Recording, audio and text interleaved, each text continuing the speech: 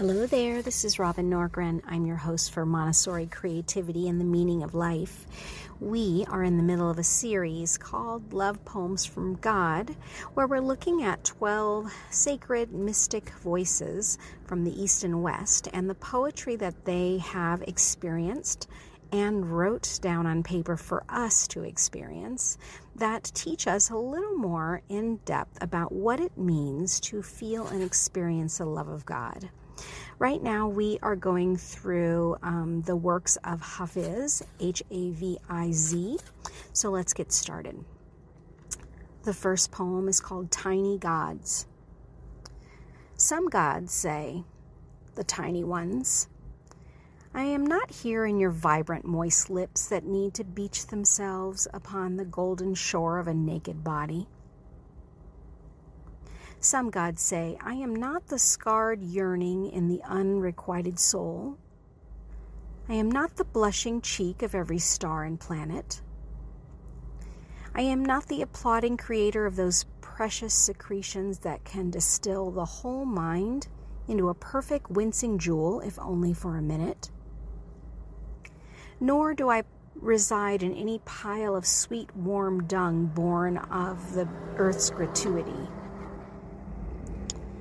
Some gods say, the ones we need to hang.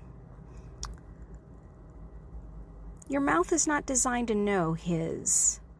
Love was not conceived to consume the luminous realms. Dear ones, beware. Beware of the tiny gods frightened men worship, to bring an aesthetic control and relief to their sad days.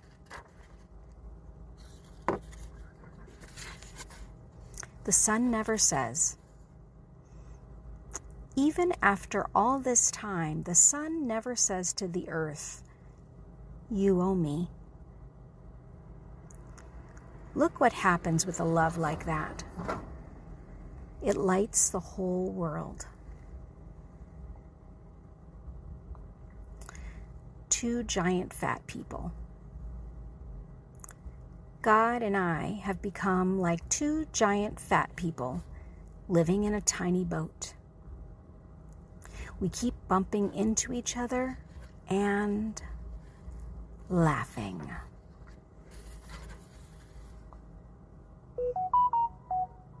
One regret. One regret that I am determined not to have when I am lying upon my deathbed is that we did not kiss enough.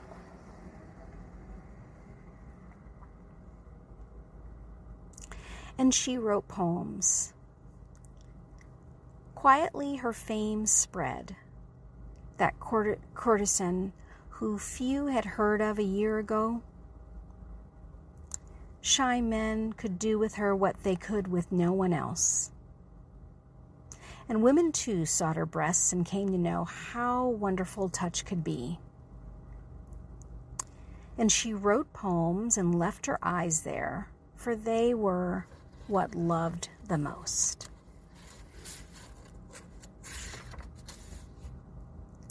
Beautiful creature. There is a beautiful creature living in a hole you have dug. So at night I set fruit and grains and little pots of wine and milk beside your soft earthen mounds. And I often sing to you, but still, my dear, you will not come out. I have fallen in love with someone who is hiding inside you. We should talk about this problem, otherwise I will never leave you alone. This last one is called With That Moon Language. Admit something. Everyone you see, you say to them, love me. Of course you do not do this out loud, otherwise someone would call the cops. Still though, think about this great pull in us to connect. Why not become the one who lives with the full moon in each eye that is always saying, with that same moon language, what every other eye in this world is dying to hear? Thanks so much for stopping by. Make sure and like and share and subscribe this podcast, especially with those who you think would really be encouraged by these words today.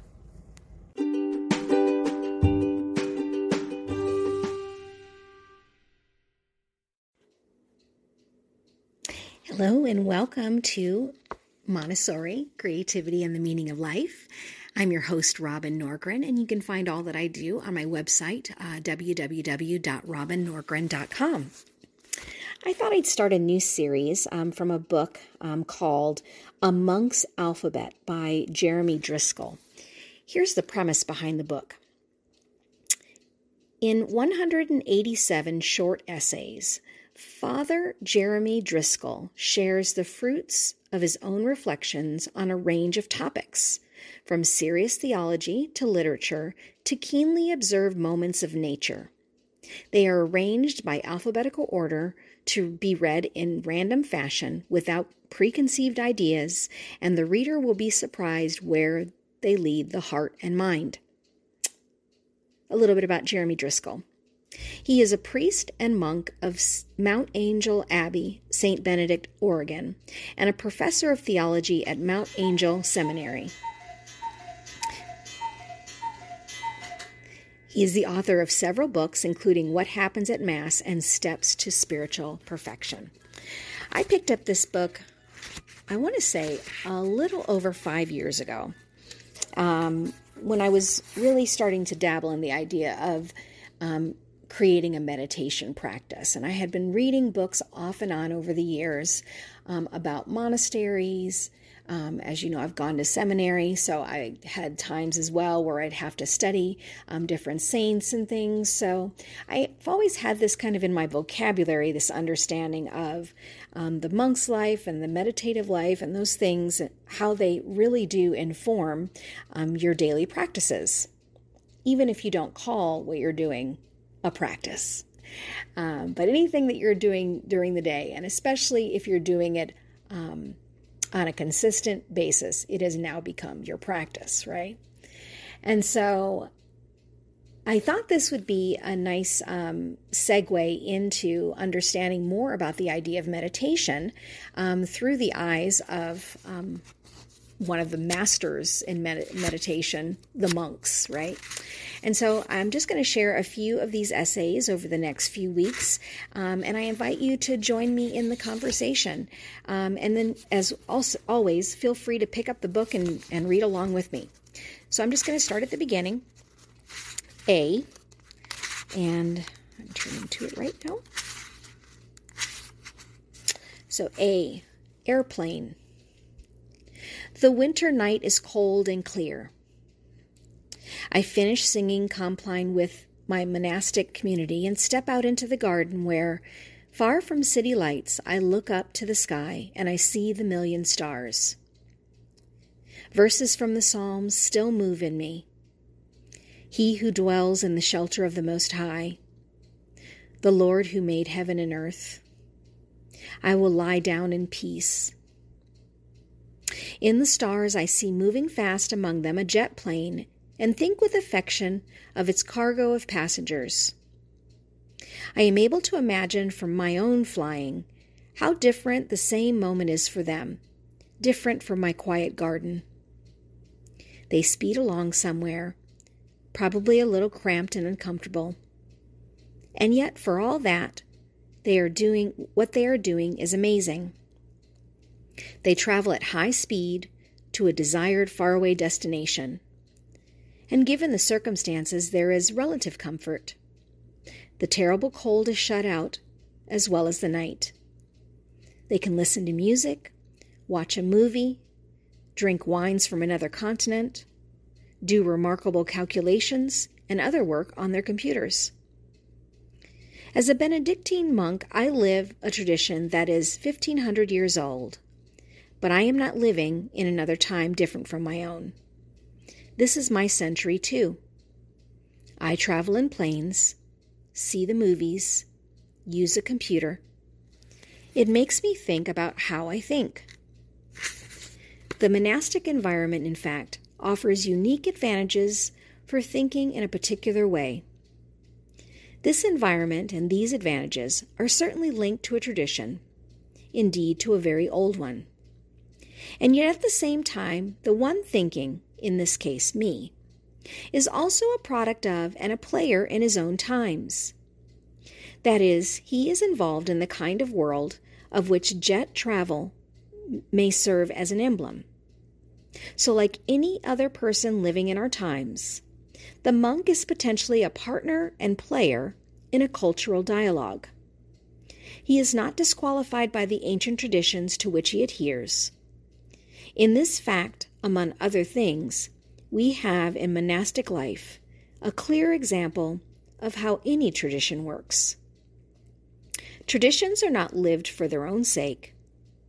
They are valued and lived when they are thought to contain a wisdom still useful for our present and future world.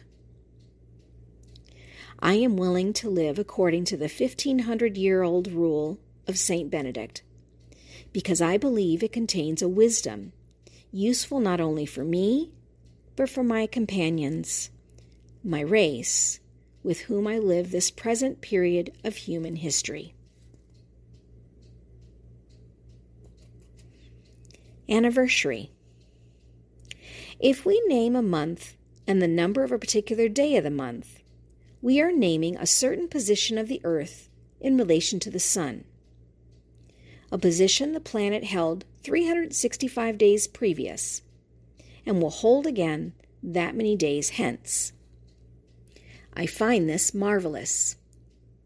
I am grateful we have language for this fact and can name it, even if it occurred countless times before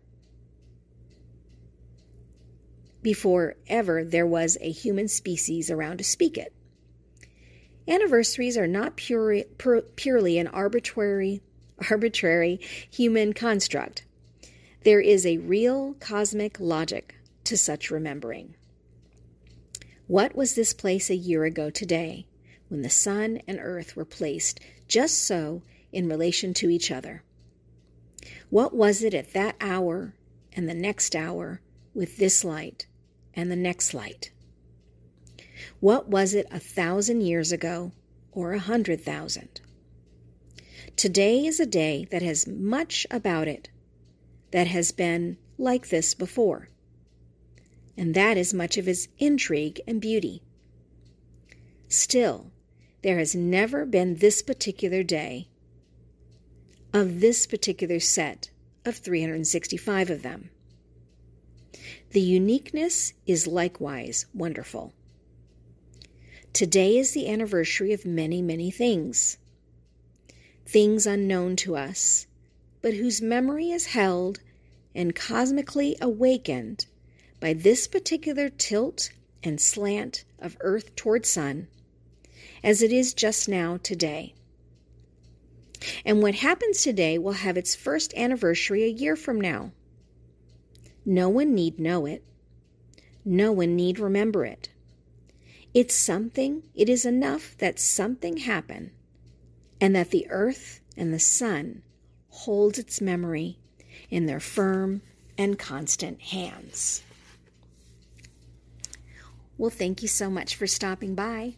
Make sure and check out all that I do. If you're interested in taking a class with me, I just started a new poetry class over on Udemy. And share this with a friend who you think will be encouraged by it.